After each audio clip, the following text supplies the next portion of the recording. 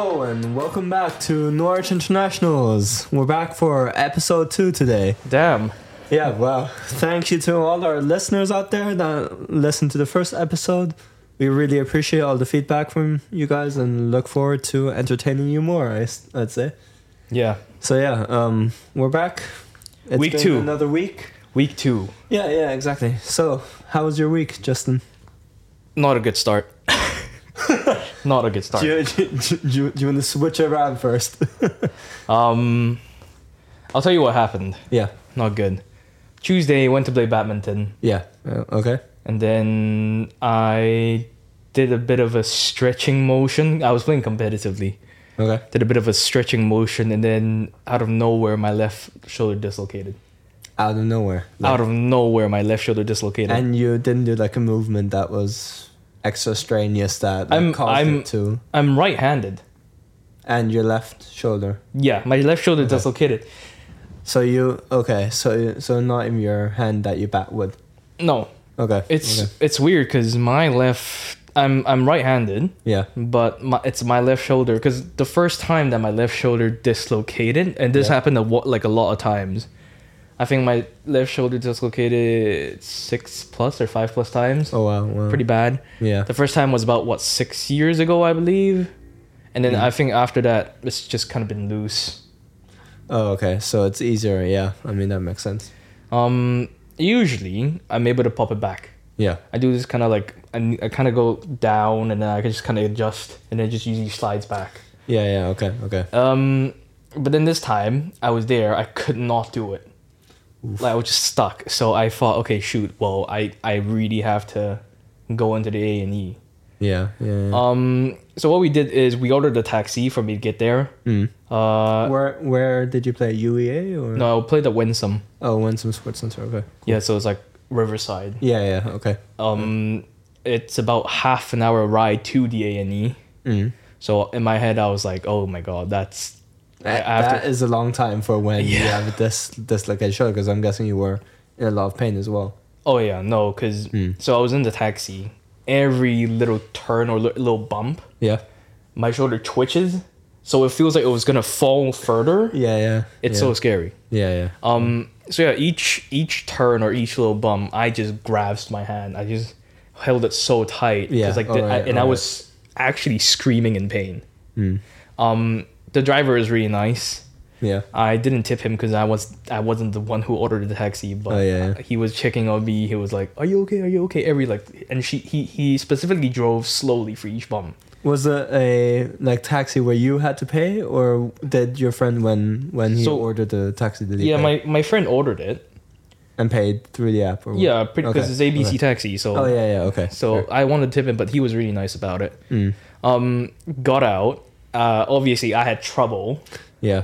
Thank God there was another friend who was with me, because I could not, because I have stuff with me as well. Yeah. And at the time I had like this white cloth thing that helps me stabilize it, but I've been holding my other hand for support for like a good hour. Yeah. I looked at my thumb. I was grasping it so hard to the fact that it went gray. Oh really? It just went gray. Not blue, gray. It was like gray. Like blue grayish. Yeah. So I went in, went to the reception. I told them, and then they gave me a piece of paper that says the word minor.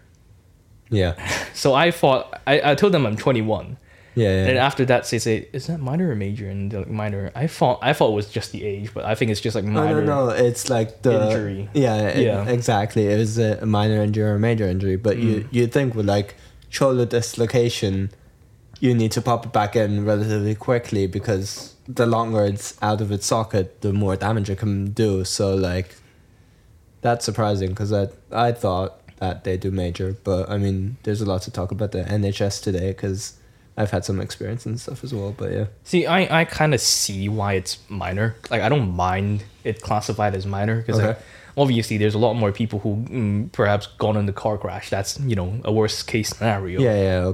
Or even worse, but still, I was in a lot of pain at the time. And like, I sat down. Again, thank God my friend was there with me, because I had to grab this piece of paper, go to a different window, give it to them, and I cannot use either of my hands. because I was supporting my other hand. Yeah, of course. And then eventually, they told me, okay, wait. And I sat down, and I swear I could not stand up.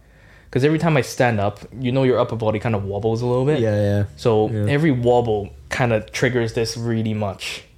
And I had to stand up so slowly. And they finally called my name after 20 minutes. 20 minutes, okay. That's not too bad, actually. I've heard and I've experienced worse than 20 minutes wait. Yeah, I was quite happy, but I was kind of thinking, okay, well, 20 minutes is kind of bad as well.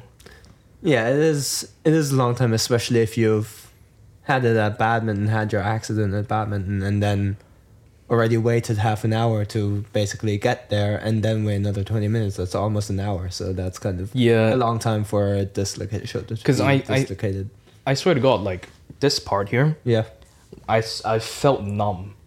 Because I think the blood flow, the blood flow was not good. Yeah, that does not sound good. So I felt that I could let go of my arm anytime because it was just so numb.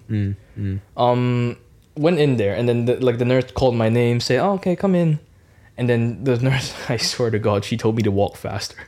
Actually, she told me to walk faster. I'm like, do you not see what's happening to me right now? I'm struggling to stand up. You're in a lot of pain and everything, and that is kind of inconsiderate of her. Yeah, no, she was lovely, but it was just a bit of a rough start. Yeah. In my head, I just wanted to get it done. Do you know what I mean? Okay. Went in, they said, "Oh, well, do an X-ray." I was like, "Sure, I'll do an X-ray." Okay, yeah. I went in, and then they told me to sit down again, which I didn't really want to do, but I had to.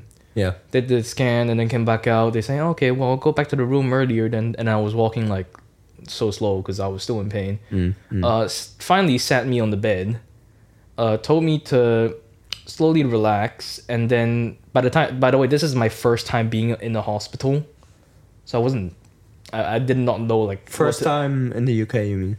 No, in general. In my whole life. In general, oh wow. I've never been into a hospital. I've just been that healthy.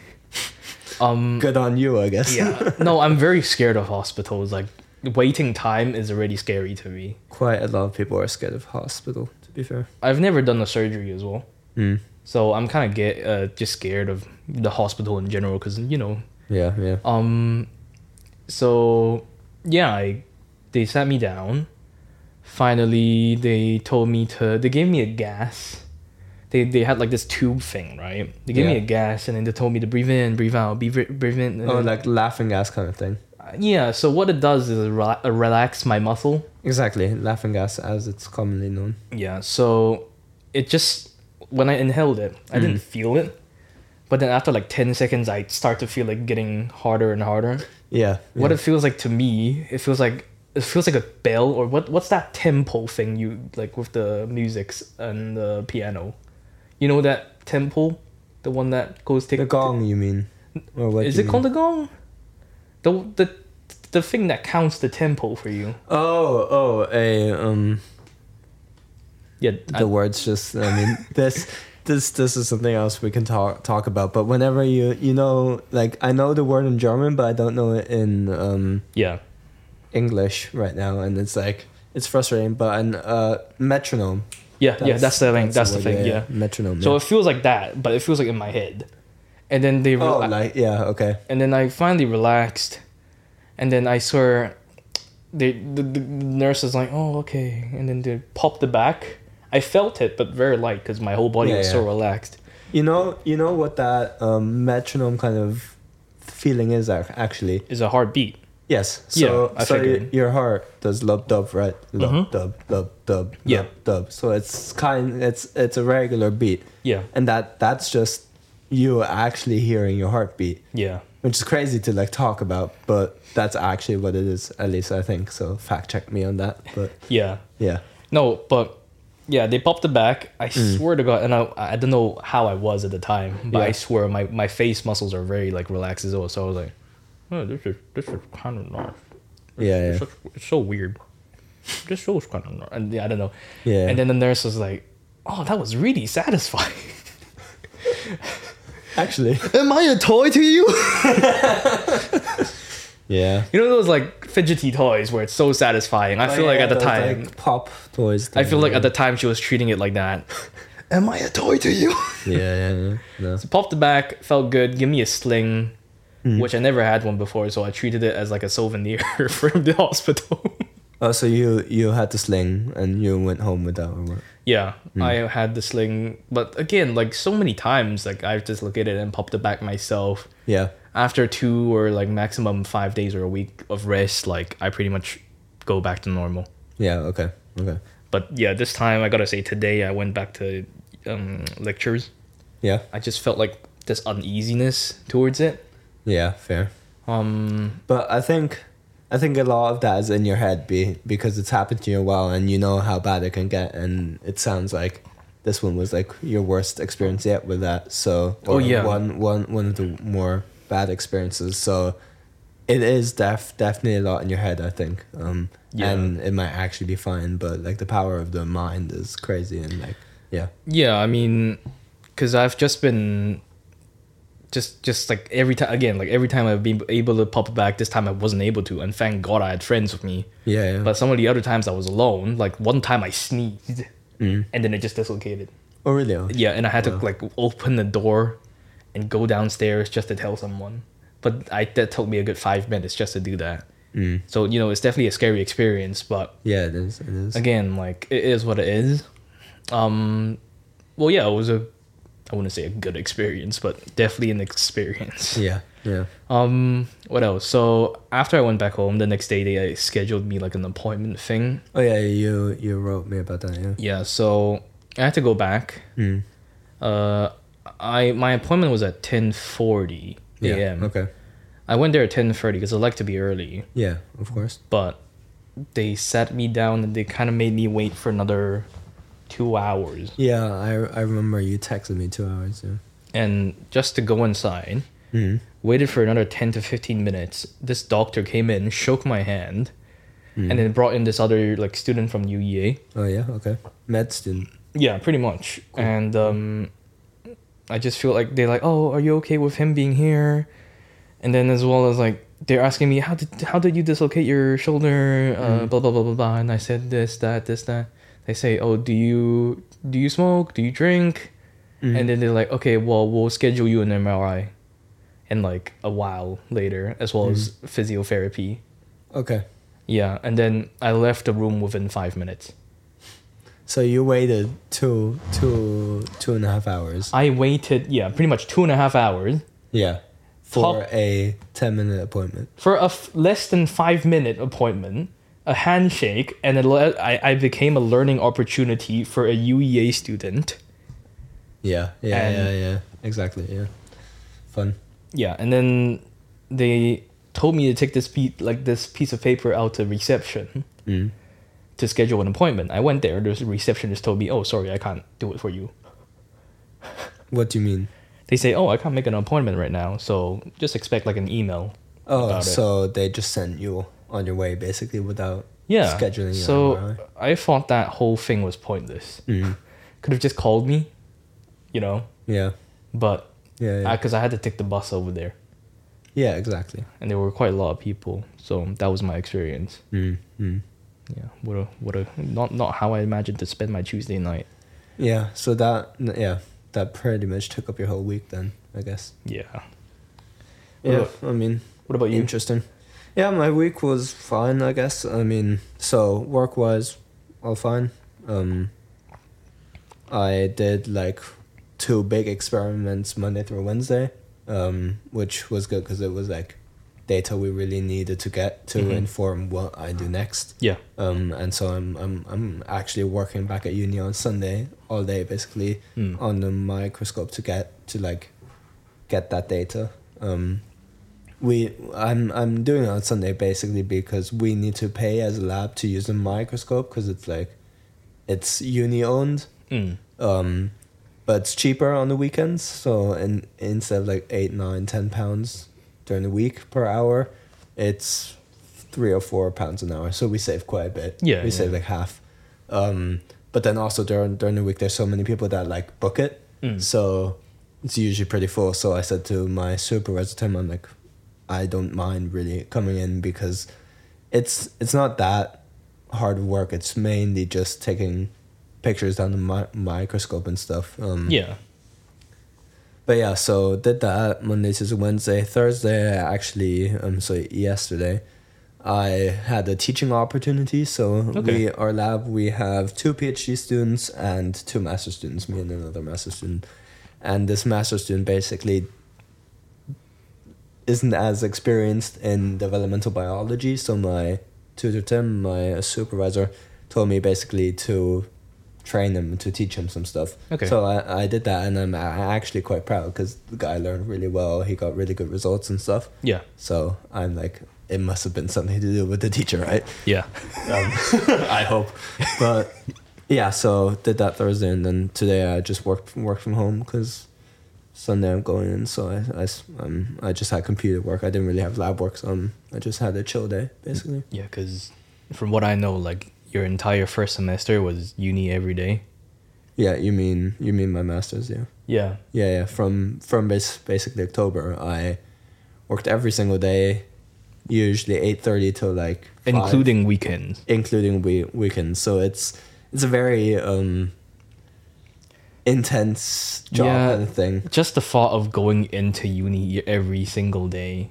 It's such a chore to me. I mean, so on the weekend, I don't think it's that bad because it's mainly just 1-2 hours if I'm feeding cells. Yeah. So the reason why, just for our viewers, I mean, I've explained this to you before, but since I work with stem cells, like I mentioned in the last episode, stem cells are really demanding, really hard to work with because mainly like stem cells need food every day. And by food, it's like medium. It's like liquid, basically. It's like they're drinking stuff. But yeah. So I need to feed them every day, basically, and that just takes some time. So the way it works in our lab where we grow the stem cells in is really tiny.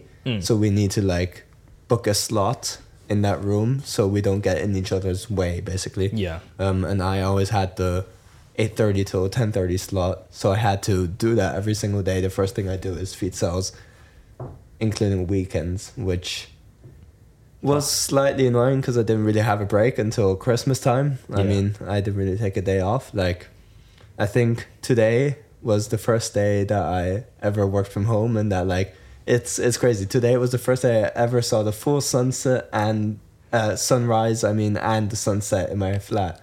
We have sun today. Yeah, I mean, we had sun today. That's big news. But yeah, it's just crazy. Today was the first day I like kind of I didn't really take off because I still did work. But yeah, kind of like relax a bit more and then wasn't stressful.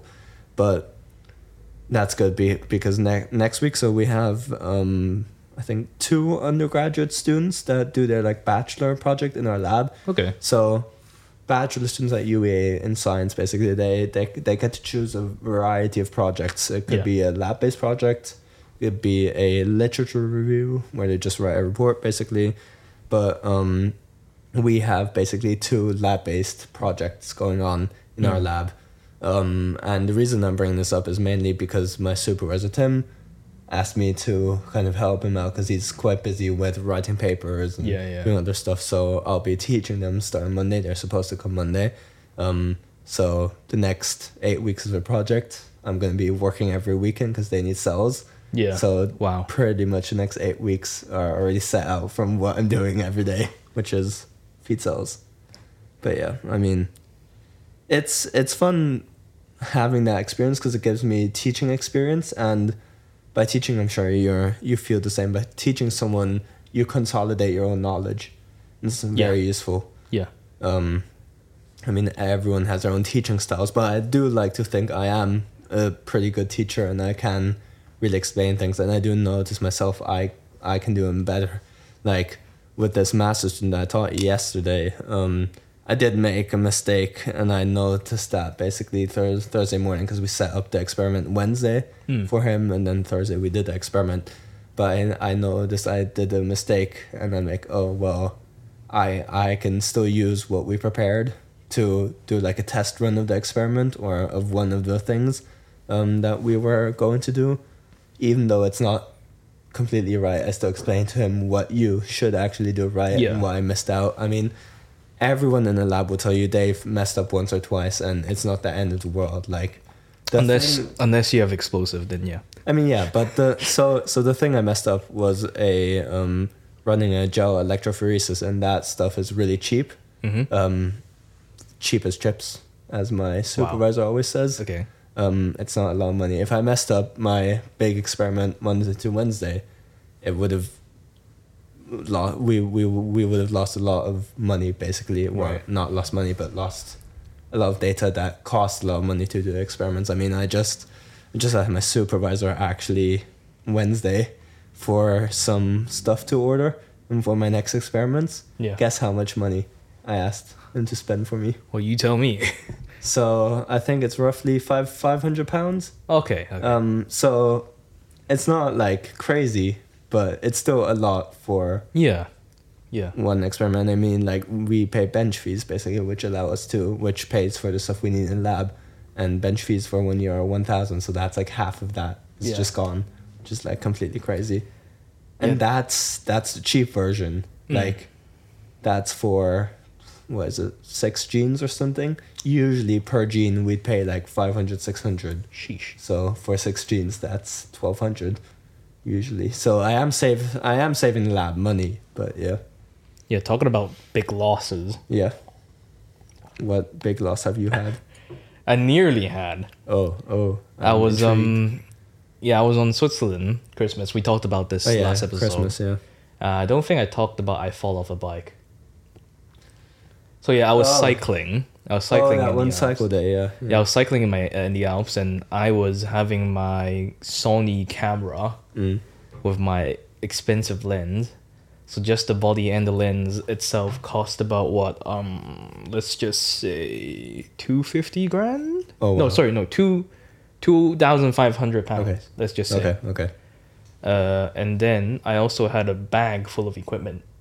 Oof. So my photography my photography bag, I think in total, cost about £6,000 or even higher worth of gear.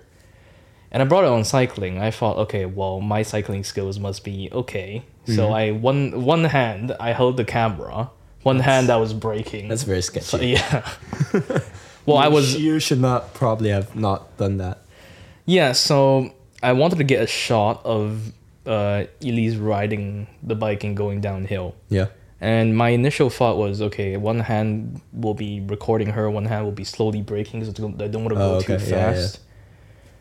So we were going to the steeper part, and in camera it doesn't look steep at all. But then, because I was like braking with the left brake, which controls the front wheel. Okay. So if you imagine you're going down, and you're braking the front wheel, you could flip forward. Yeah. And that's what happened to me. Oh wow. So in the split second of when I was falling down, I had a few options. Fall without thinking anything, protect my camera, or protect my body. Yeah. I chose my camera. I mean, as a photography student, can you really choose anything exactly. else? No. I mean, you can kind of see, like, here. Oh, yeah, exactly. It was bleeding here, and it was bleeding here as well. Yeah, so you basically braked too hard or what, and that's what caused you to basically tumble. Not flip, but tumble and fall. And I basically guarded my camera. So I immediately let go of the brake, held the camera with both hands, and it's not good, but I stopped. I hit the ground with my what's this called? Yeah, forearm. Yeah, I hit the ground with both forearms so I can lift my camera up and then not impact the floor. Yeah. And then back home I see like this part was so swollen. But at least I protected 6,000 plus. So nothing broke. No, nothing. It's a miracle. That's really good. That's really lucky. To be fair. Thanks to my split-second thinking, I was able to save everything but not my body. Nice. Yeah, I mean, yeah. Stuff be expensive in our professions. Exactly. Like, I mean, I'm as I said, I'm working Sunday on a microscope, and it's like a really, really good microscope that costs like upwards of £1 million, which is like crazy to me because I was trained this week. That's something else that happened. Yeah. We saw that it was free, so we went down and I was trained and stuff, and now I'm able to use it, which is really cool because I can just go down whenever it's free and do my work there. But like, if anything breaks, that would be very expensive. Oh yeah. Like right now, one part is broken or doesn't work perfectly, and I found out from some people that it will cost us like 12,000 to repair it. Oh yeah, scary.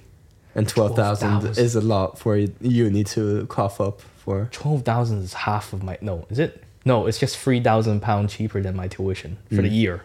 Yeah. That's a lot. 12,000 is a lot of money.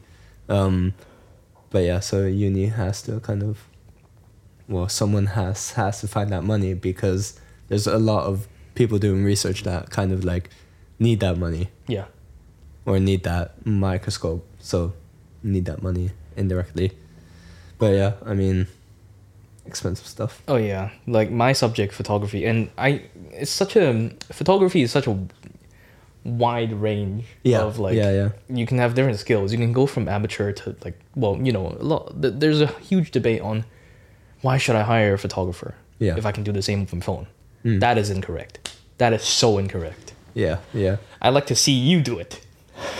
That's what we do. Yeah, exactly. So you can go from phone photography, which is just doing, I don't know, your typical selfies, blah, blah, blah, blah, blah. Yeah. But you can also do, you can go up higher. You can go to amateur photography where you actually buy the gears and stuff like that. So, and then you go higher. You have like different lenses. Lighting, exactly. And if you go on to the pro level, you can go all the way to having like so many camera bodies and medium format, which I don't think a lot of people heard what it is, like don't know what it is. Yeah, exactly. Exactly. Our university have this camera called Phase 1, and I swear to you, it costs as much as a car. Yeah, it costs as much as a car. It's just insane because I don't know how many megapixel it is. But basically, this camera needs 2 batteries to operate. Yeah. Also, it's just the quality is insane. Yeah. Like usually, when you take a photo, you can only zoom in so much.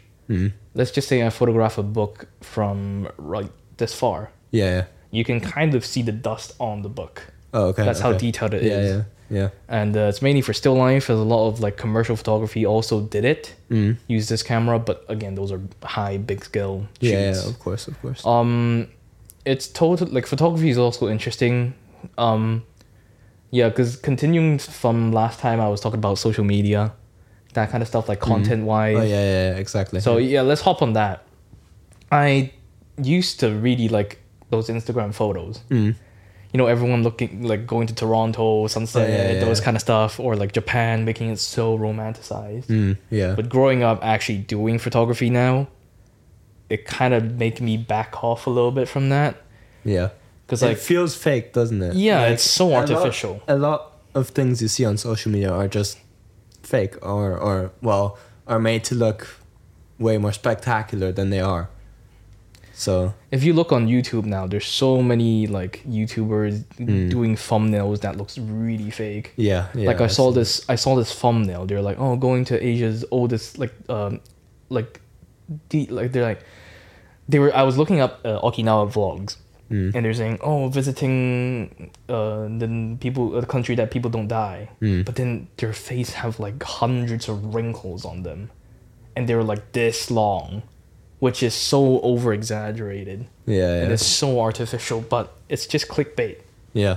And unfortunately, target audiences are most likely going to be teenagers or even younger. Yeah. So this kind of artificial content is what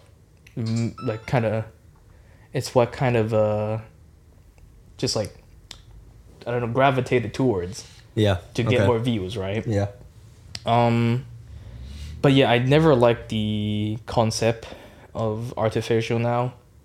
I look at those colors, I look at those travel videos, they all make it so heavily edited. Yeah. Yeah. Which is not my thing. And for my practice, I like to capture what's real. I like to document stuff. That's kind of my area. Yeah, I mean, looking at those content, like, especially with shorts now, like in the photography world, people are discussing saying, oh, Instagram is no longer a place for posting photos. It's about reels now. Yeah, there has been an increase on the amount of people that just post reels instead of actually, like, short videos instead of posting photos, right? So, like, yeah. I just don't like it. No, I mean, I don't really post much. I have Instagram, but that's mainly just for, like, texting with other people and keeping in touch with people that I don't have their phone number, or I don't want to give them my phone number or whatever. And I post very little. I think on my account I have like 6-7 photos. Yeah. And that spans back many years. Like, I have friends on there that post 3-4 posts every day or something like that, or reels, and it's like, first of all, why are you not living in the moment? Yeah. And that's something, especially as international students, again, coming back to the topic of this podcast, right? As an international students, I think you should live in the moment, because you have an experience that not everyone has. And I mean, we might have some guests from Norwich here on the podcast at some point, that were born and raised in Norwich. But as an international, there's not many people that can say, oh, I went abroad to study, oh, I did that. So I think it is very important to live in the moment. And I feel like social media kind of takes that away. I kind of want to contest that, actually. Okay, why? So I've been posting on Instagram 10, 15 plus years ago. Yeah. Since 15 years. Yeah. And I was approaching my 1,000th post. Okay. I archived a lot because, like, there was a lot of cringe stuff back then. Yeah. But I basically cut it down to 700 something. Yeah. My motto in there was kind of like, oh, post more because you can leave more memories. Yeah. Like, I agree with you, live in the moment, but I kind of like to capture stuff as well. Not to an extent where I film absolutely every single thing. Like, of course, I like to experience stuff, but I like to, document stuff and, relive those moments. But I'm not saying I'm against documenting stuff. I'm just saying there are some people that do it too much. Oh, like, yeah. For example, I've gone to a few concerts in Norwich here, and the amount of people I see that film every single song or whatever. Yes, I still film songs and stuff, but I pick out the ones I like the best, or the ones that I think will do the best. So I have videos from concerts and stuff, but it's few. It's like 3, 4, 5 maybe. But there are some people that just basically go to a concert just to film, and their phone's out the entire time. Yeah. And those people, to be honest, they kind of annoy me. Yeah. No, I mainly get what you mean, because if there's a group of people all filming right in front of me and I'm trying to listen and enjoy the concert, I feel like I can't really do that if there's someone right in front of you with the phone being like, oh, I need to film this and stuff. And then some of the times those people are quite tall, and then you really only see their phone screen, and I despise tall people. I mean, I'm tall, so yeah. So fuck you. Wow, thank you. Love you too. I'm just kidding. No. But yeah, that does kind of annoy me quite a bit. No, I get you. It's like I've been seeing lots of, like, discussions online saying, oh, well, at the New York or something like Countdown, you can literally see one couple kissing at the at the time, but then everyone's, like, filming when the ball drops. Yeah. But then the thing is, you're probably never gonna look back. And then someone films the firework, and then people joke about, you're probably not gonna look back at that firework and go like, oh, let's sit through that 20-minute firework again. Yeah, exactly. No, it's an interesting thing, because I think I don't mind. Like, I like documenting stuff.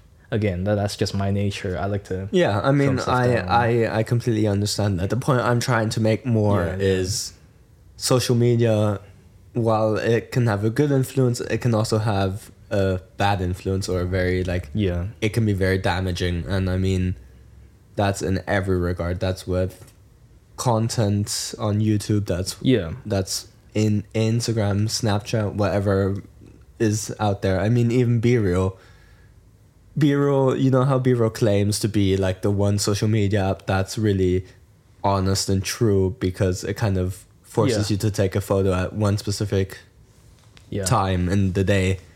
But I can just delete it, and if I don't like that moment, I can reshoot that moment. Yeah. And I think that kind of goes against what they advertise themselves to be, because in the beginning they were like, oh, we're the true social media because you have to take a photo in that moment, but that's not true. Yeah. And I think that's kind of a case where maybe social media is lying to you. Yeah. And yeah, of course these companies just want to make money and stuff, but it's just kind of, yeah. Actually, talking about that, like today I had an interesting lecture that relates to that topic. Okay. So we had a lecture, and the guest lecturer basically said something like, oh, use Instagram. It's a good form of inspiration. Yeah. But another thing is that Instagram drags you down as well. Because, for example, if I'm a photographer, I like their work. I like another photographer's work. But you see them, they have so much praise, they have so much comments, they have so much likes, they have so much followers.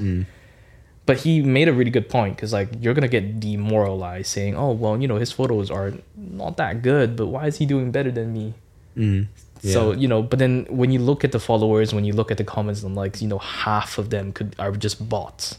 Yeah, there are a lot of bots. Yeah. Like they just buy followers or whatsoever as well. Yeah, exactly. So there's a really big chance of you feeling demoralized, especially like Instagram is such a toxic place as well. It is. Like I gotta admit, for the past month or so, I've been drilling in the Instagram comments because I'm looking into Orientalism with my work, and I've been looking at so much like cultural or race related content. Yeah. And everyone's just like so toxic with their gatekeeping or just like talking, like justifying stuff, and they do it in such a way, it's just like so it's intoxicating. It's just so hard to bear. So yeah, listening to that today, I think I just need to stay away for a bit, because I don't like to talk a lot about mental health. Like I don't want to get too deep into it, but I just feel like this like, especially UK compared to Hong Kong, mental health in Hong Kong is not spoken enough, obviously. Yeah. But at the same time, I feel like UK, it's too heavily towards it. I feel completely the same way. I have the same view on like mental health in Germany. Isn't really talked about that much, but over here, as you said, it's like a big thing. It feels like it's catering to all individual people now. Yeah, it is. I'm not saying Hong Kong is good. Like, again, like I've grown up with maybe your parents saying, just deal with it, And I think that's, to a certain degree, that's a good way of dealing it. Because like, it is. It's like toughening you up. There's a really thin line between strengthening you with your mindset and actually ignoring the problem. So yeah, there's quite a lot of students suicide in Hong Kong. That's not okay. They should seek help, obviously, but parents just kind of like force them to say, well, it's just a phase, or it's just, you got to get behind it. I think the thing with mental health is you do need to be careful. Yeah. But if you're over careful, then that basically just allows so many excuses to be made. Yeah. And I think, I've experienced it firsthand in my school, actually. We had like a school bus that would drive us to school. And there was a student in that bus. And I think in my the year before high school or something, she committed suicide. And to me, it was like one day she was on the bus, the next day she isn't. And I found out through it in school and stuff. I wasn't really connected to it. Like, I didn't really know her that well. I didn't really talk to her that much. But still, it still affected me. Yeah. But in that sense, I just moved on because she's not like really that person in my life. Yeah. But over here, like, it's so bad with like, it's not bad, but like the way they over dramatize mental health is, I think, does more harm than good for some people. I feel like it's such an easy ticket for people to get out of stuff now. I mean, yeah. So our uni, we used to have 3-day automatic extensions, which fair enough. Okay, you can apply for an extension and you get 3 days. That recently, I think a year or a year and a half ago, got changed to 7-day extension, so they added 4 more days, and you don't need to give like a really in-depth reason. You could just be like, oh yeah, I'm feeling kind of down right now. Yeah. Can I have an extension? And they'll approve it, which I think is wrong.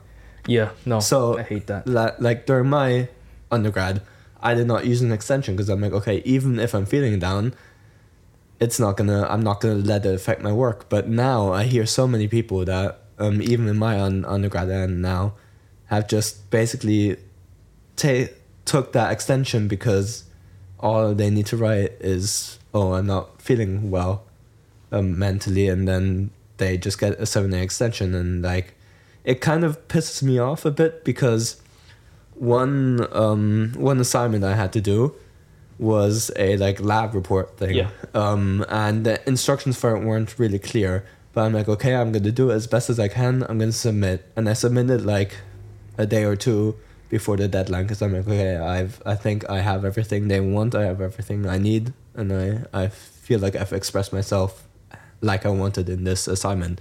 Mm. I found out from some friends, just through talking, that had taken that 7-day extension mainly because they had bad mental health or something like that. I don't really know what the reason is. And maybe it was a case of their mental health was really bad or something. Mm. But I found out through them that there was a whole section missing from my report because it wasn't made clear in the instructions. And they then had that and got better grades than me, which I get it's kind of my fault, but also it's the fault of the lecturers, because for this thing there were like 2 guidelines, two different documents that said different things, and one was like a lab practical manual which had like the instructions for the actual lab, and one was how to write up the report. I used the how to write up the report, but both documents said different things. So in that lab manual that I thought, oh, it's just what we need to do in the lab, which was mostly correct. Yeah. The very last page or something was like, oh, don't forget to add this into the report. But that information was not in how to write your report. Yeah. So I missed out on the whole section, missed out on a lot of grades. And that's why my grade for that one was so low. Mm. But that really annoyed me because I'm like, well, I could have just been like, oh, I have bad mental health, taken that 7-day extension and then found that out. Yeah. It's a weird thing to me. Like, yeah, I'm not really over that as you can tell. It's very annoying because that cost me a lot. Yeah, it's okay to be salty. Well, in this, it's like, you know, it's okay to think, oh, like I could have done this, but time's passed. Like, it is what it is at this point. Yeah. Do you want to take a break? Yeah. We'll be back in this bit. Yeah. See you guys in a bit.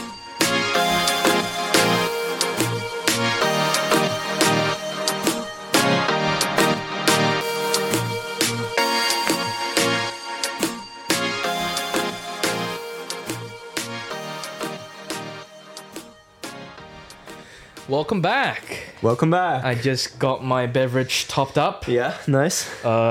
Don't worry, kids. It's just Ribena. Ribena tastes good. Nice winks. So yeah, welcome back. I want to have a bit of a loop back to what we talked before the break. Social media.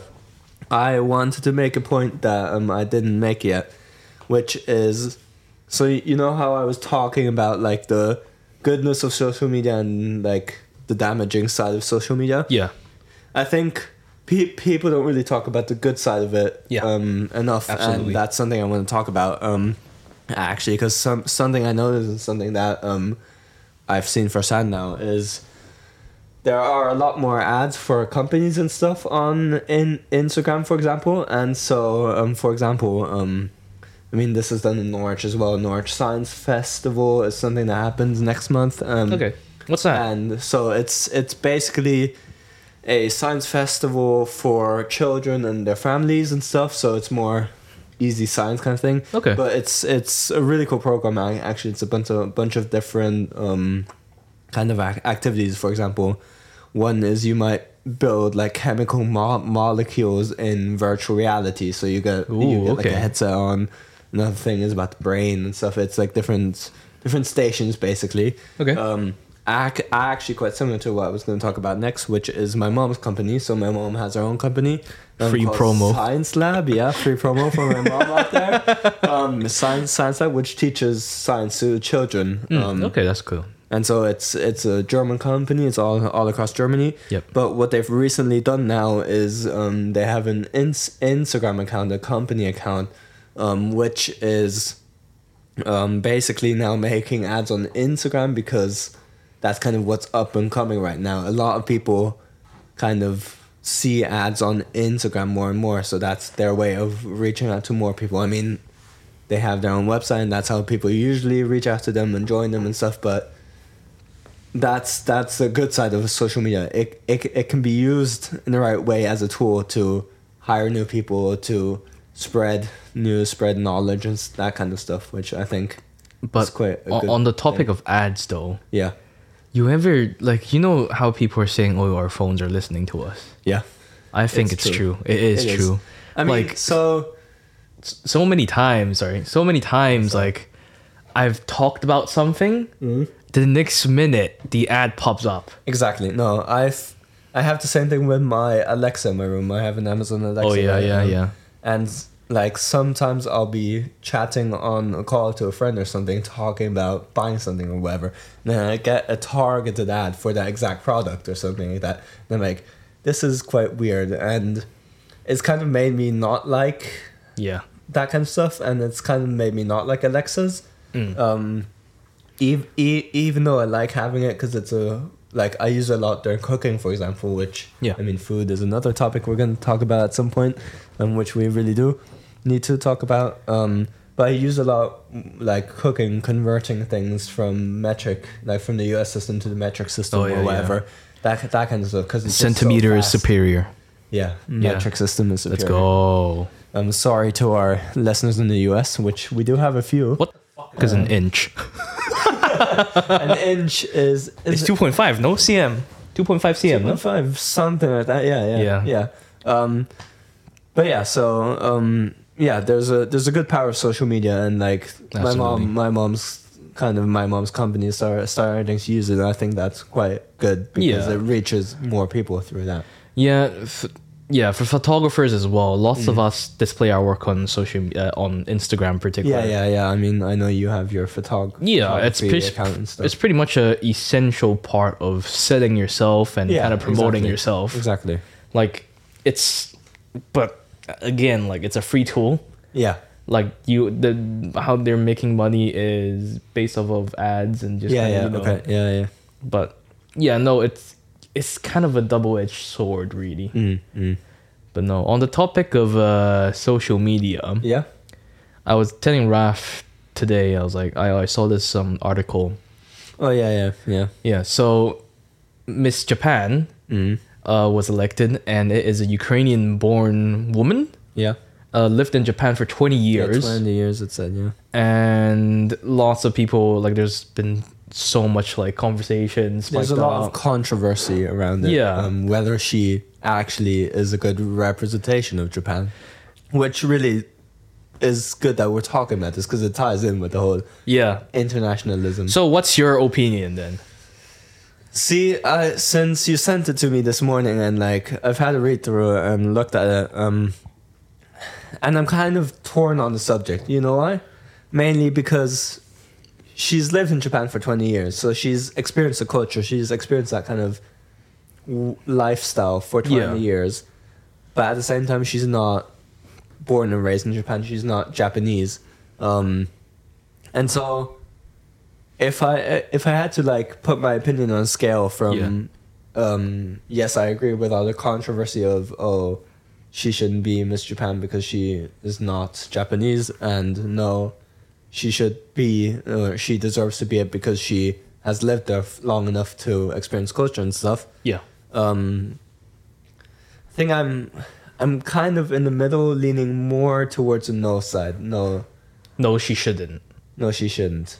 Right. Yeah. No, I agree. I'm more leaned towards the no, she shouldn't represent, because it's the same dilemma of saying, oh, I'm one thing. Yeah, yeah. But then, you're not. Yeah, I mean, I can't really talk much about being immersed in culture for that long because, I mean, this is my 4th year in the UK, and before that, I've never moved, so I've always lived in the same thing in my hometown, in the same town, but that doesn't really give me a standpoint to talk about being immersed in the culture. I think you're a bit more different. You've been here a bit longer. So the other day I was telling my friend, I don't think we mentioned this last episode. So I was talking to my friend. Yeah. I said I don't know if I actually said it. I don't recognize Asian Americans as full Asians. I think we talked about it between us, but we've not talked about this on the podcast. My friend raised this to me. I said I don't recognize them as actual Asians. Yeah. Because I've seen a lot of content that revolves of people using it as their like identity now to make content. Yeah. Yeah. So for example, I saw this video of this guy saying, trying to speak Cantonese for a whole day. And at the beginning of the YouTube video, he said, my mom's from Canton, like Hong Kong, blah, blah, blah. But we've moved to the US since we were young.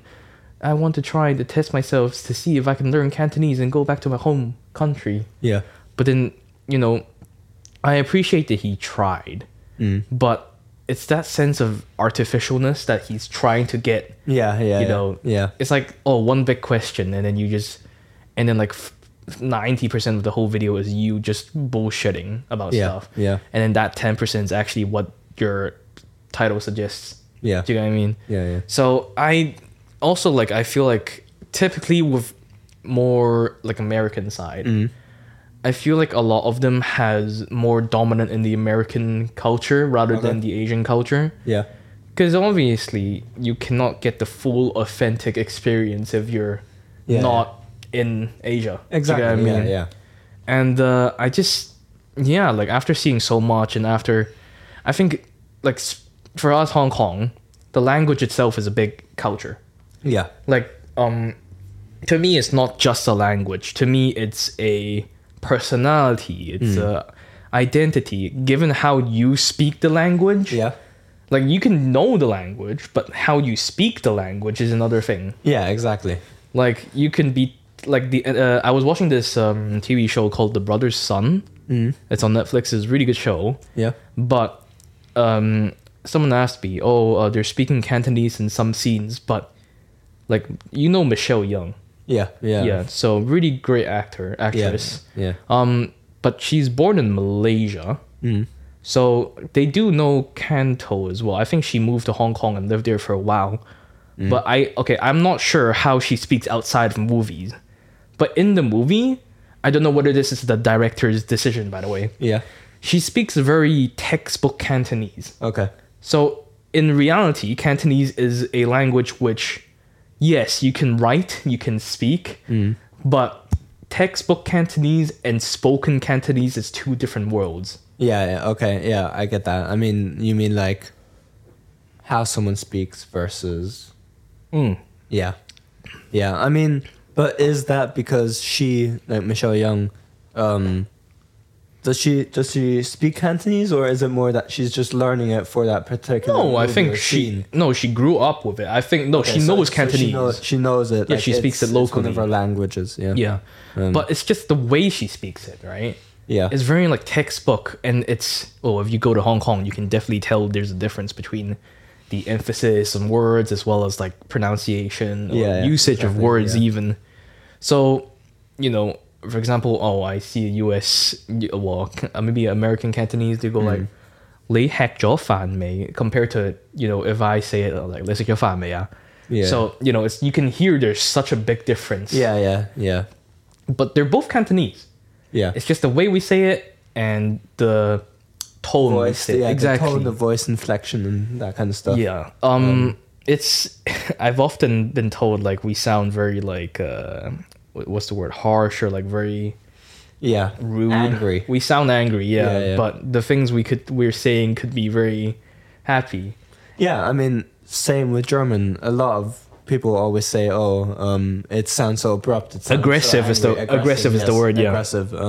Yeah, same with German. A lot of people think the German language is very aggressive. Yeah. But really, we're not being aggressive. We can say the nicest things, but to someone that doesn't speak German, it sounds like we're shouting at them or something, or we're saying something really horrible when we're just talking normally. What I find fascinating about like the different languages, right? Is the expressions. Yeah. Definitely. Like in English, there's obviously a whole different world of expressions. But in Cantonese, the art of the language is swearing. Okay. So swearing is it's a lot of swearing. Yeah, swearing is a big part of the language. You can swear to express different emotions: angry, sad, happy. Yeah. So I can. So I'm gonna say a phrase, right? So, 我屌好撚難食啊 means, oh shit, this tastes like shit. But I can also say 我屌好撚正啊仆街. I literally said, oh fuck, it tastes amazing. Shit. Yeah. Okay. It doesn't sound that big of a difference to you, maybe. No, it doesn't really. But you know, depending on the way the words you say and the emphasis. Right. It's just because I didn't know this, but Cantonese has 9 tones per pronunciation, and I only found this out like 5 years ago when I went into a bookshop and I looked at a Cantonese like teaching book. Yeah. And I only found out we have 9 tones, which I have not been brought up with this information. It's quite interesting. Okay. Yeah. No, back on the Ukrainian thing. Miss Japan. Yeah, I don't think so. Like, I don't think she should represent. Like, good for her, but in the same time, I feel like it kind of defeats the purpose. Yeah, I mean, if she's Ukrainian, yes, she's lived in Japan for 20 years, and I guess you can get accustomed to culture, but she'll never be a true Japanese. I mean, it sounds kind of horrible saying that, but you know what I mean. Like, she's not Japanese, so she won't necessarily have the same opinions as a Japanese person. She won't have the same views on life because she was brought up differently, and everything in her upbringing is probably completely different to how people get raised in Japan. I think if you're a mix, that's a different story. I don't mind. If you're a mix, sure, fine by me. Yeah. Because there's a bit of blood of you still. Yeah. But I think if you're born there, that's also a slightly different story.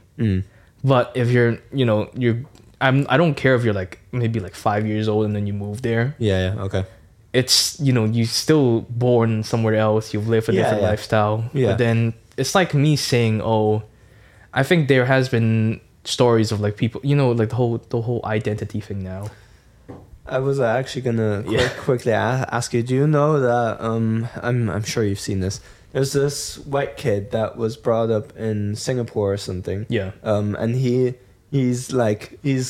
pretty like white. Yeah. He looks like he's not Singaporean, but he basically his Singapore. I've seen it. Yeah. His Singaporean is, or what is the Singaporean is the language, right? Or I think Mandarin or just like or Mandarin his or English accent. It sounds like when he speaks English, it doesn't sound like English. It sounds like English with an accent. Yeah, no, I get what you mean. Yeah, I've seen that video. Yeah, you've seen it, and it's kind of like that.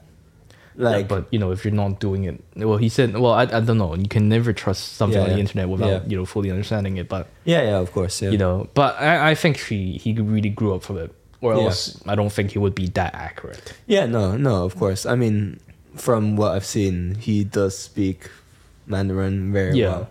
I have the tendency of worrying a lot when it comes to money. My parents has told me like, oh, it's just a little amount, like it's a small amount, don't worry about it. Yeah. But my concept is kind of like, okay, well, I lost 50p, and that's like 50p less of what I would have. If I didn't do this mistake. But exactly. Now I'm kind of thinking, well, it happened. It's obviously meant to happen, and there's nothing I can do about it. And I like that concept more of thinking, okay, well, this is what happened, and so how can I deal with it instead of trying to change that? Yeah, it's in the past. You can't change it. Yeah, I think, sure, like you have a choice now, but in the same time, I don't feel the need to spend so much money. Like I look at things in a very practical way. Yeah. Like all I want is, as boring as it sounds, I want a to find a job, get money, be successful. That's the life goal, isn't it? Yeah, I mean, it is for everyone, I think. We all just want to be successful and make our parents proud as well. I mean, that's another topic. Like, our parents are the ones that send us to a different country, and exactly. I think every international student has that kind of urge to want to make their parents proud and want to show them how much that was worth sending them to a different country. That's such a good way to put it, because I came here since when I was 18. Yeah. Or no, not even 18. It's 16, I think. So I came here at 16, and now I'm 21. Yeah. 5-6 years, I guess. Yeah, something like that. Yeah, 5 years. I definitely, reflecting back on it, I definitely see myself grow as a person. Yeah, definitely. And back when I first came here, my mom gave me the choice, saying, "Oh, well, you could go to the UK this summer and study. Yeah, just have to say yes or no." And then at that point, I was still in the Bhutan traveling. Yeah, okay. And I said yes. And I remember the day I came here. I got off the plane and I went to the school, and I had to start class right away. Yeah, okay. It was scary. Like straight in. Yeah, straight in. Once I land, school. New country, new culture, straight in. Exactly. It was so scary to me. Yeah. But, back then I was worrying about my parents' money, because there was this is kind of hard for me to say, because again, back to I'm quite sensitive with money. Even when I was a child, I dropped someone's toy in the sewage, and my mom had to pay 50p back to let let that person buy the toy back. Yeah. Until now, I still feel really guilty. Even though it's 50p, it's 50p less than what we own, if you get what I mean. Exactly, yeah. So I do understand that. Yeah. It's just kind of sad, because we got scammed when I was paying the tuition fee, right? We got scammed about £30,000. It's a lot. So I thought, okay, well, we just have to be really careful with money. So I was really careful with money this whole time. Yeah. And when I heard about us getting scammed, I felt really guilty, because I'm the type of people who would blame shit on myself. So I felt guilty.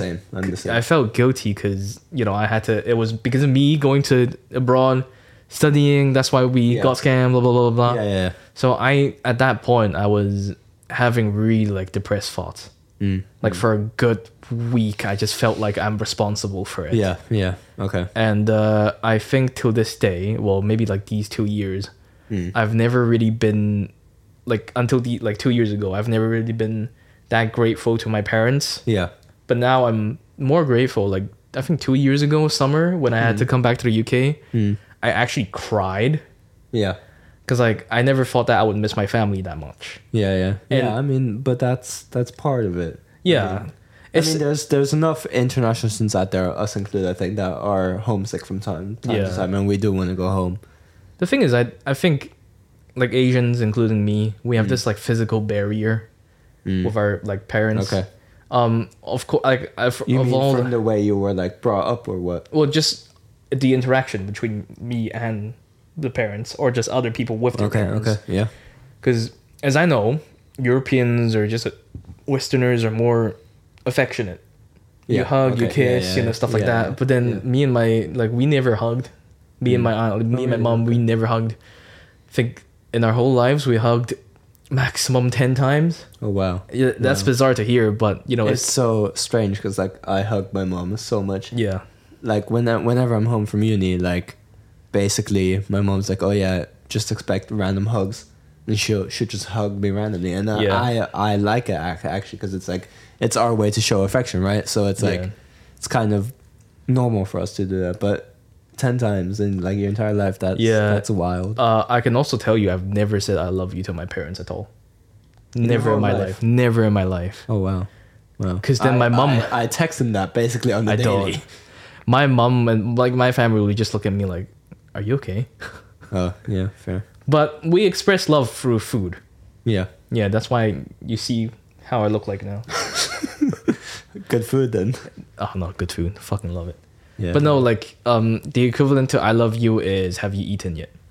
I would say. Yeah, but in the European world, I guess that's also very much a thing. Like like I mean, yeah, if someone's going through something, I've had a lot of people be like, when I've not really, like, I felt down for a while and stuff, and a lot of people have always been like, oh, are you eating enough? Are you getting enough sleep? That kind of thing. But those are also ways of saying I love you. Oh, no, I get what you mean. Yeah. But I'm saying we emphasis on food. Food is how we show affection. Yeah.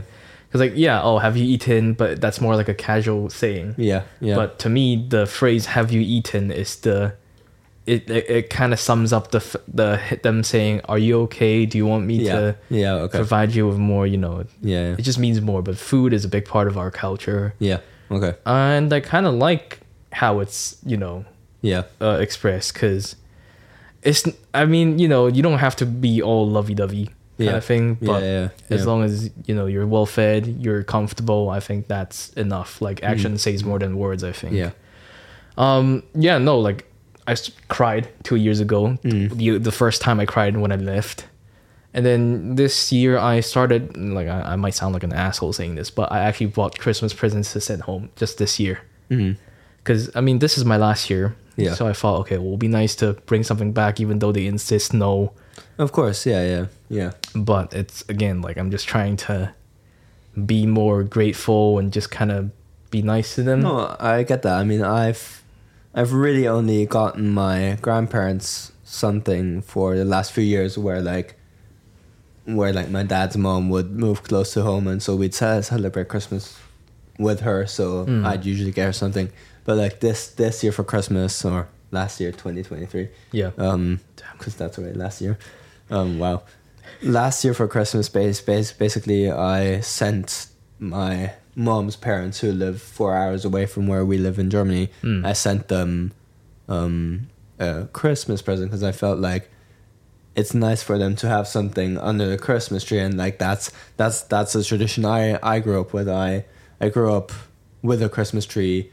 Christmas Eve, 24th. I know, very controversial here, because presents here are done 25th, but in Germany presents are done on the evening of the 24th. So we'd always do presents and stuff. We'd have a big meal 25th, 26th. I stopped receiving presents when, like, probably 10 years ago. Really? Oh. Yeah, I never get presents. Yeah, I mean, it has become increasingly difficult to get presents for my family, mainly because... You do it every year, that's why. Yeah, but also, like, well, one, it's every year. Two, it's... My brother and me are living our separate lives, for example, and... Yeah. I talk to him weekly still, but it's not like I always know exactly what he wants. And in my family, we usually, like, give presents that we know the other person needs or wants specifically. So, like, for example, my brother last year, it's so weird saying that. My brother last year for Christmas got me a baking recipe book, because he knows I'm going to use it a lot. He knows I love baking. So that was a really thoughtful gift. Have you been using it? Yes, I have. Okay, I've made 2 recipes from it so far. I mean, there's 100 recipes in the book, and so whenever I feel like baking, basically, I'll try a new recipe from the book, and I've really enjoyed it, because they're really cool recipes. But what I was going to say is, my parents, for example, got me a cooking class, because they really know how much I love cooking, and it's really cool, because it's it's like an Indian restaurant in Orange, Namaste Village. I'm sure you've heard of it. Yeah. And they do cooking classes. So my parents got me one of those. Every gift I've received is very useful, and I use it on the daily, or it's something that, like a cooking class, that then gives me skills that I can use on the daily. It's like, it's a very useful present, whereas I know some families just... Here's a mug. Yeah, exactly. Here's a sweater. Yeah, that kind of stuff. Where, I mean, okay, sweaters are nice as well to get from time to time. Yeah. But my family's just always had that tradition of giving each other thoughtful gifts, and yeah, I think that's just nice. That's a nice tradition to have. But like, the fact that you haven't gotten presents for the last 10 years or whatever. I've been to Switzerland 2 years ago with Venice's family. Yeah. And that time I actually received presents, which, you know, even receiving a birthday card from them made me teared up. Yeah. It's because, like, all these small little gestures, I really appreciate it. Yeah, I mean, yeah. You the more you appreciate the small gestures, the more it's... Yeah. Because, like... Fill your life with happiness in a way. Yeah. Like, because we don't celebrate Christmas a lot. And I think that's not necessarily a bad thing. We have Chinese New Year, but a lot of the times, you know, from what I've learned or from what I feel from, Christmas here is, get together. It's a really nice, joyful time being together. Yeah, exactly. But then there's one rule, I think, that, like, don't have your phones on the table. That's what I noticed. That's what I've grown up with. Yeah, not having phones on the table. Like when, exactly. Whenever basically you eat, whenever you do something with your family, your phone is not in your vicinity, and that's something I actually have noticed. It's completely different here. In my undergrad, or even now when I go out with friends, their phones are always right next to them and stuff, and they're always kind of glued to their phone screen, and like they get texts. Yeah. And just check them in instantly. If I'm with my friends and I get a text, I see maybe I feel it because I'm wearing an Apple Watch, so I feel that I have a text. I don't look at it until I have my own time to look at it. Right. Because I'm in that kind of... That's how I grew up at home. When we do a family activity, whether it's eat or play a board game, phones are never there. It's quite different for me. Even when we're on the table, we look at our phones only. Mostly even. That's such a huge difference to what you described, because maybe this is just my family, or maybe this is just a culture on its own again. Yeah. When we sit on the dinner table, we tend to not even sit onto the dinner table together. Oh, really? Yeah. My mom and my brother just, like, sits somewhere else. Wow. Watch TV, watch shows on their laptops, whatever. That would never, like, work for me. If I'm having a family dinner, we chat like we're chatting now. We just talk about our weeks, talk about our lives, and just chat what's going on. Like, I think that has to do with the work-life balance in terms of as a society. Because my aunt, bless her, she works till sometimes she comes home at 2 a.m. Oh, wow. And then she has to wake up at 6 a.m. sometimes. Oh, wow. So not even, like... But then she comes home, she showers, and she still does a bit of work. Like, one time, I think there's an 8-hour difference between Hong Kong and here. Yeah. I still receive texts at about 8 p.m. my time, which is, like, 4 a.m. her time. Yeah. And she was just texting me casually. I'm like, wow. Wow, yeah, that's crazy. I just feel bad. But then, like, to us, a meal is just something we have to go through. Yeah, okay. It's like it's not exactly a time to, like, gather or socialize, just, like, it's not a socializing. It's just, like, something to get by, to, like, get it done. That's why in Hong Kong, like, when you, like, it's so efficient with the meals. Yeah. Lunch hour, because, like, you take a lunchbox back to the office, eat, done, keep working. Yeah. It's kind of sad, but then in the same time, I kind of see, because I grew up from it. Yeah, I mean, this is just different cultures. It's just, being international and growing up differently. But that's why I think makes these conversations so interesting, because we grew up so differently. Like, our whole upbringing was completely different to one another, but yet exactly, we're still really good friends. I feel that the West can, like, I'm not like not recognize it, but like more like sometimes don't get it. Yeah. Why are Asians so conservative or blah blah blah blah blah? But it's like, well, this is what it is. Like, we grew up differently, and that's just how it is. It's the same as, like, why do you guys do something this way? Do you get what I mean? It's, again, like, is that kind of like different brought up being? Okay. Yeah. Damn. It's been 1.5 hours. I think. 1.5 Close hours. to 1.5. Close, yeah. I mean, we've had a lot to talk about this week, and a lot has happened. But yeah, no, I think that's enough for our listeners to digest first of all. But yeah, thanks for tuning in. Thank you. Everyone. I hope you've enjoyed us chatting about everything, basically. But yeah, I think we both look forward to next week talking more and seeing what else happens. Yeah, for sure. So yeah, thanks guys. Thank you. See you next Friday. Thanks for tuning in. Bye. Thank you.